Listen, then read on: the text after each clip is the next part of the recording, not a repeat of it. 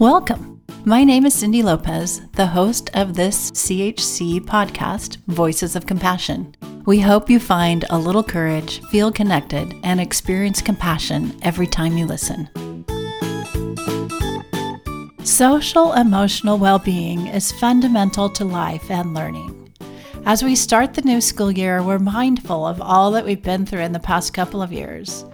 We've learned that our students' social and emotional health is as important or even more important than academic learning. So how can parents help to prioritize their child's emotional and social health as we go back to school? Listen to this timely episode with Chris Harris, CHC's Chief Education Officer, as we talk about social emotional wellness, questions parents can ask teachers about this, and strategies to build social emotional health in kids. Welcome, Chris. Nice to be here, Cindy. Thanks for having me back. This is a great topic early in the year. I'm looking forward to answering questions. I have been in many fall IEPs and parent conferences, both in the public school and the private and the independent school sector. So I'm looking forward to talking to you all today. Thanks, Chris. And this topic is, as you've already noted, so timely, especially as we look at the past couple of years and what we've been through with COVID and distance learning, virtual learning. Mental health and the social emotional well-being of our kids has now really taken front seat. Why do you think that is? And can you define what we're talking about when we are talking about social emotional wellness? It is so important. And actually, it was called character curriculum back in the 1960s when professionals recognized that the well-being of a child is actually a social and emotional component. And without those two being at equilibrium or healthy wise, it's pretty hard to be concentrating on academics. And so this is why I think, especially at the outset of the school year, we're encouraging educators and parents to focus their questions and their interactions on the social emotional well-being of youngsters and less so in the academics, because really there's the idea of kids having solid and stable and predictable relationships with both their teacher and the peers in their classroom, that they feel safe in a classroom, that they feel like they can trust their peers and their teacher, is all a prerequisite to clearing the mind enough to now do the cognitive work of the academic learning. And so that's why it's so important. And during this podcast, we'll talk about some of the questions that parents can ask to actually ascertain the well-being of their youngster in the classroom right now. Yeah. And so that social emotional wellness, it's so CASEL for all of our listeners. CASEL.org is a good resource for you. We'll have it listed in the resources on our web pages at CASEL.org. And they define social emotional well-being, social emotional learning as a person's ability to understand and manage their emotions, to make responsible decisions, to build and maintain relationships, and to understand and empathize with others. So it encompasses a lot. And as you just said, Chris, it's really important. And I also really appreciate the fact that you brought up like when kids feel safe, and that includes like physically and emotionally safe in their setting, that's when they start to take risks, and that's when learning can happen. So it's really, as you already noted, a precursor. Social emotional well-being is really foundational to cognitive learning. Sure is. One of the things that I love about the social emotional learning too is its progression.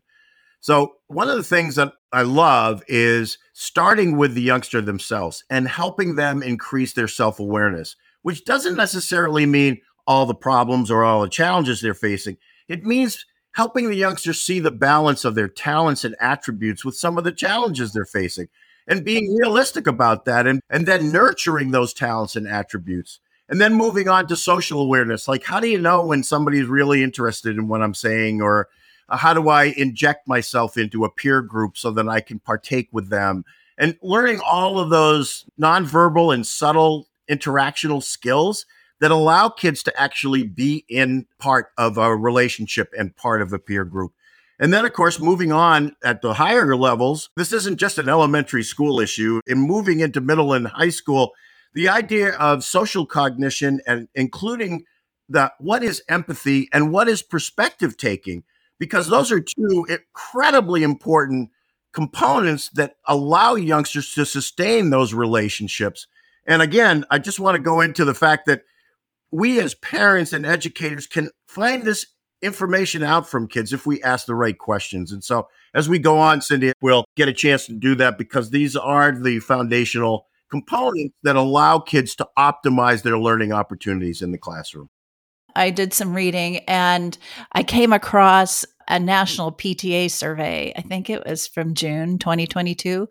And what I found as parents are starting to think about their kids going back to school this fall, that survey found that parents reported bullying and violence. Like they were more concerned about those things than COVID concerns.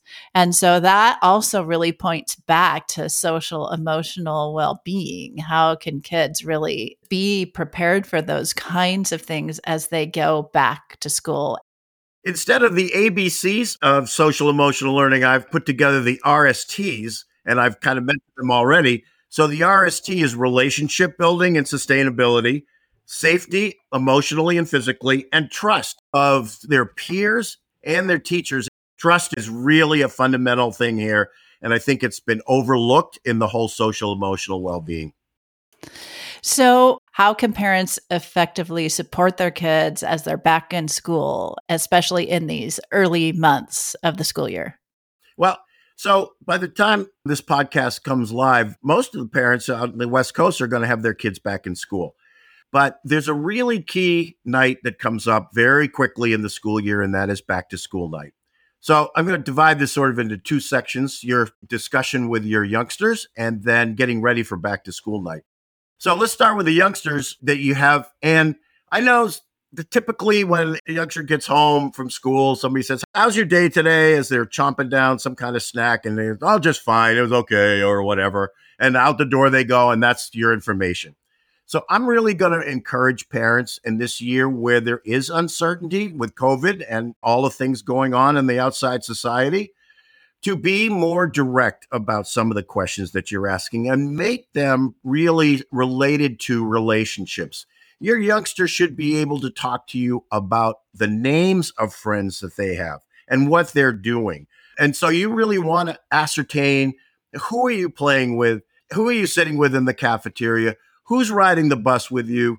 Who's your partner in social studies? And if you're not getting names, that could be an indication of that youngster feeling somewhat isolated and or neglected by a peer group. And that's a yellow flag, everybody, because again, that's a fundamental foundational component to being well enough to learn. And if you're not hearing about friends by name, there's a chance that your youngster may be experiencing some ignoring or rejection or neglecting.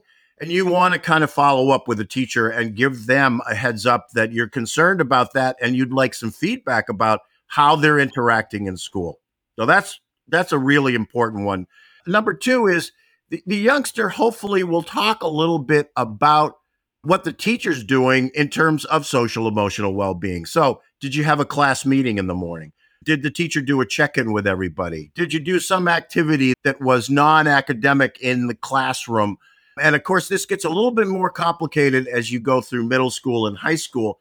But again, a teacher who's recognizing the foundational essentialness of social emotional well-being will make sure that the kids feel welcomed into the classroom before they actually plunge into academics. And I think that's something that you want to hear from your youngsters. Did you get greeted by Mr. Jones? Miss Smith, did she give you some kind of opportunity to share a little bit about what's going on in everybody's life at some point during the week? So these are also things that I think, if you don't hear it, if it's all academics, again, I think that's pushing it too hard and not making sure that the youngster is optimally available for instruction. And I think that's a missed opportunity for a teacher. And it may be something that you want to talk to the teacher individually about.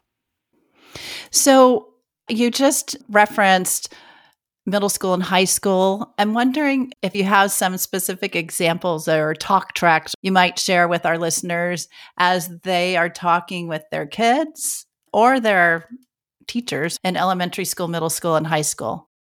I do think that regardless of whether the youngster is in elementary school or a senior in high school, that checking in with your youngster and hearing names of friends and hearing the names of the teachers actually is really an important thing. If they're not talking in specificities, they may best be trying to suck it up or, weather the storm, or they're disengaged. And all of those situations is not how you want to start the school year. So I think parents, you need to hear names and you need to hear specific activities that relate to that person's name, whether it's being on the bus, whether it's Mr. Jones teaching a history lesson that was kind of interesting or totally boring. It doesn't matter. What you want is some specifics about people and activities. And so, school is okay isn't enough right now, because really we got to address the social emotional well-being. And the way to do it is ask a little bit more specific questions that are going to elicit some information that you'll feel better about knowing, or know that it's time to maybe correspond with a teacher or a counselor about the youngsters and your concern about their being neglected or rejected or not feeling a part of the school community. CHC's Voices of Compassion podcast is made possible by the generosity of people like you. To learn more about supporting CHC, go to chconline.org/donate. Also, make sure to follow us on social media for more inspiring and educational content from CHC. I'm wondering if you can talk about what you think is most important in terms of parents. You mentioned the RSTs. Maybe talk about those a little bit more and talk about any specific strategies you can share with parents. So let me start with some easy symptoms that will tell you things probably aren't going the way you want it or the way the youngster wants it. And they're pretty evident at home. So the first one and the most obvious one is if your youngster starts complaining about headaches and stomach aches and not feeling well and really feeling pretty lethargic and really not getting out of bed in the morning, there's probably some psychological components to that. And that's probably due to the fact that they're spending at least 30 hours outside of your home at school.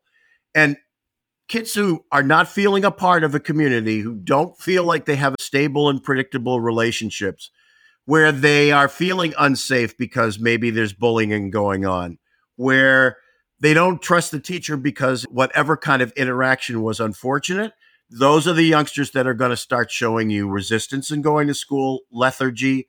They're going to maybe show somaticizing, headaches, stomach aches.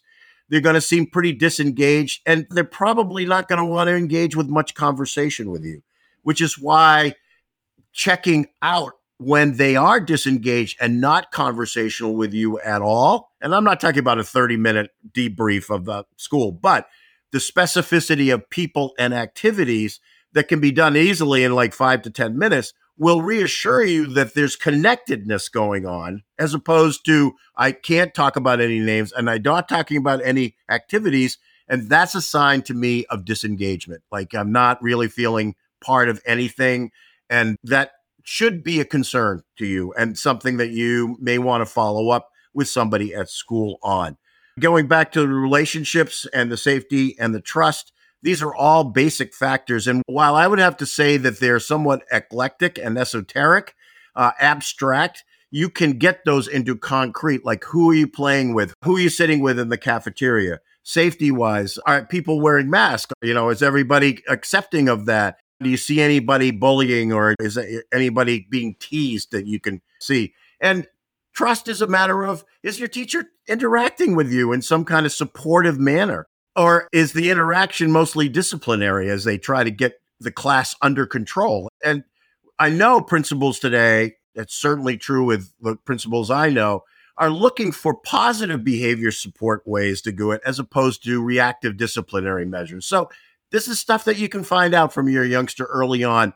And then we'll get into back to school night and you can begin to get a little bit more specific and make sure that the educational setting that your youngster is in is setting a conducive learning environment for the majority of the school year. Yeah, so helpful. A couple other strategies that I think about in terms of my own experience in schools and teaching and being an administrator is for parents at home, be present with your child. And I think that's what Chris was just saying. Ask questions, be intentional about connecting with your child.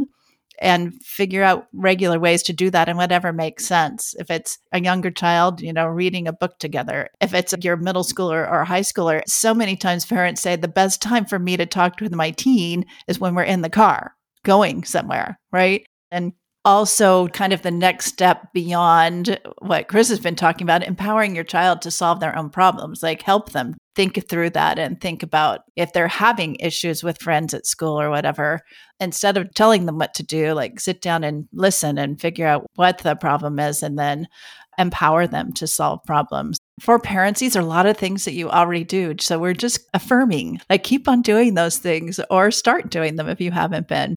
Chris, you already mentioned how fundamental social emotional well-being is to academic success. How do we, in reality, prioritize that, both in the schools and how do parents kind of reinforce that at home? So let's think about the type of question that the parent is asking. Instead of saying, what did you get on the test? And by asking different kinds of questions, more around social emotional, you're actually implicitly stating the priority for your youngster at that point in time. Okay. And that's really important. So if after the first week, the parent starts asking, how much homework do you have? Are you ready to sit down and do it? That's neglecting the social emotional component. And after a week of school, maybe they're not quite ready to plunge into that kind of intensity of academia quite yet. So I think that's why the questioning is so important in terms of bringing your child into what's important to the parent as well as what the parent is most caring about with their youngster at this particular time. Now, hopefully what happens is all this gets resolved and the kids get into the routine of school. And I want to mention here today, too, that it's always a great thing if parents can also swing back into from the vacation lack of routine, usually, because there's a little more spontaneity, into a routine that's predictable and consistent for the youngsters as well. Because if they have routines both at school and at home that they've internalized, you're reducing the emotional fear that comes from the unknown, especially today when we see so much in society that's disturbing to us. So that routine and that predictability elevates the safety component of the RST. It absolutely does. When kids don't have to think about what's coming next, they are a little less anxious and feeling more secure in the environment that's giving them that consistent and predictable routine. Now, let's get into back to school night just a little bit. And you got to be careful, parents, about being even confrontational, I think, with teachers. You want to be supportive of them. So the kinds of questions you might ask are simple things like, do you hold a class meeting where kids can share, concerns that they may have, or do you finish the week with accolades, identifying youngsters who have done some great accomplishments and help youngsters compliment other youngsters in the class? So you're building that community. Having the questions deal more around the social component of the classroom as opposed to what's the curriculum going to be and what chapter will you be on by October 1st. Again, when parents do that, they're setting the priority of concern that they have for the teacher, which will help them actually spend some time on the social emotional well-being of the youngsters. If all the questions that come from back to school night are academically based, then the teacher is going to feel sort of the pressure or the stress of saying, okay, I've got to be pretty strictly academic.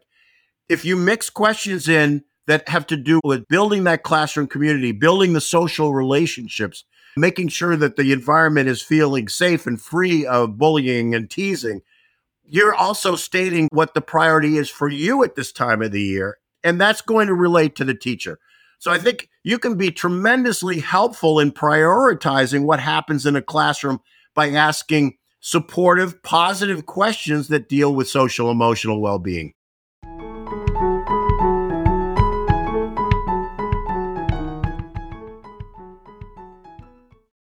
So our kids have always been consumers of media and technology, right? They're on their devices all the time, and that's how they are growing up and how they take in a lot of information from the world around them. So let's talk about that for just a second. What's your advice for parents about the role of media and technology in the lives of our students? Let's relate it to social emotional well-being. So, and here again, parent observation skills are really key in terms of whether or not the social media is being a positive influence or a harmful one. So we know that bullying can go on in social media.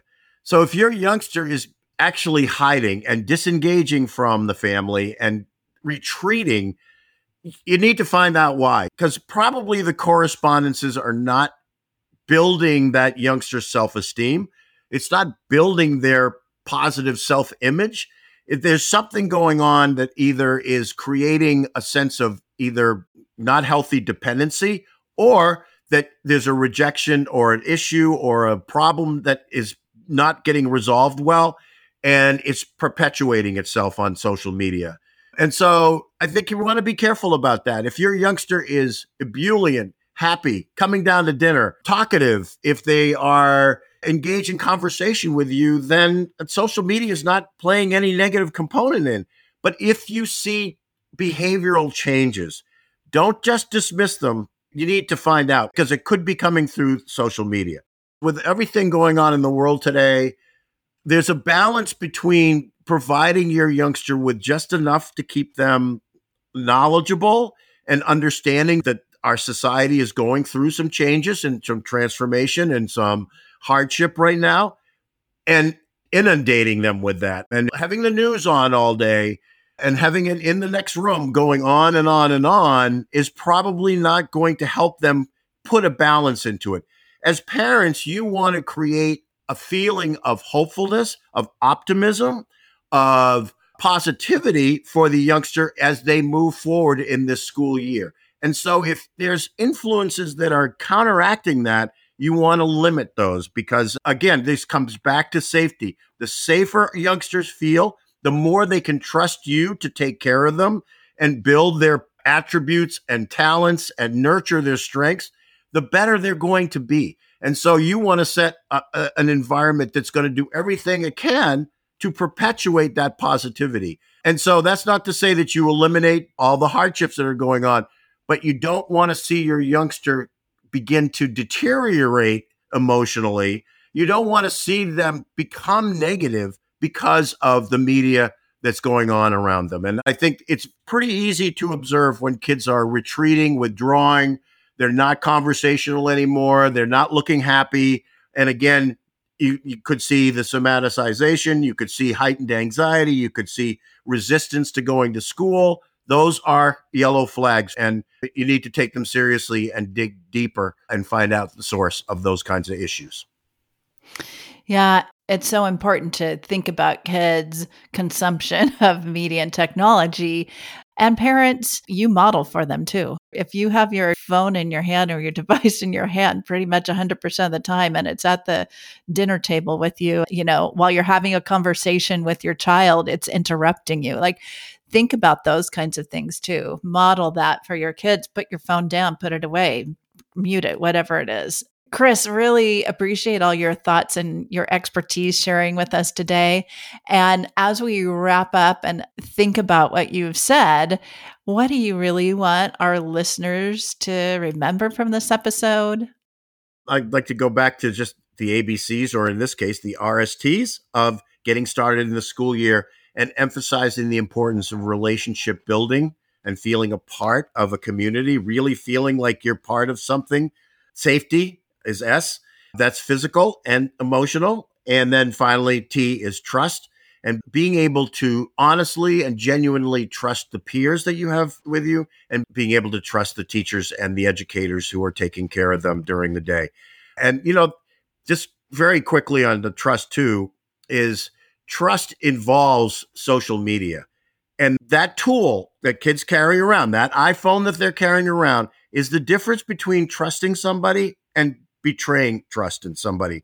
And I'm going to be really candid about that. It is the instrument that can betray trust with just an email, just a text, or just a video. And we need to be very diligent about that, because once trust is broken, it is very hard to bring it back. So I encourage everybody to think about the RSTs and to do everything you can to make sure that those three things happen, because your youngster will have a much more successful academic year if those three things are in place.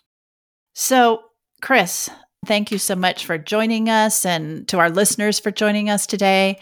And to our listeners, if there's something going on with your child where you're thinking you need some additional help, please reach out. CHC is here for you. We have many specialists who work with kids and families, and you can find out more at chconline.org. You can reach our care team at 650-688-3625. Please reach out, and we'd love to hear from you. So thank you again for joining us, and thank you, Chris. Thank you. Visit us online at podcast.chconline.org. Make sure to subscribe to Voices of Compassion so you never miss an episode, and we'd love it if you'd leave us a rating and review. Have a question? Send us an email or voice memo at podcasts@chconline.org. We're here for you when you need us.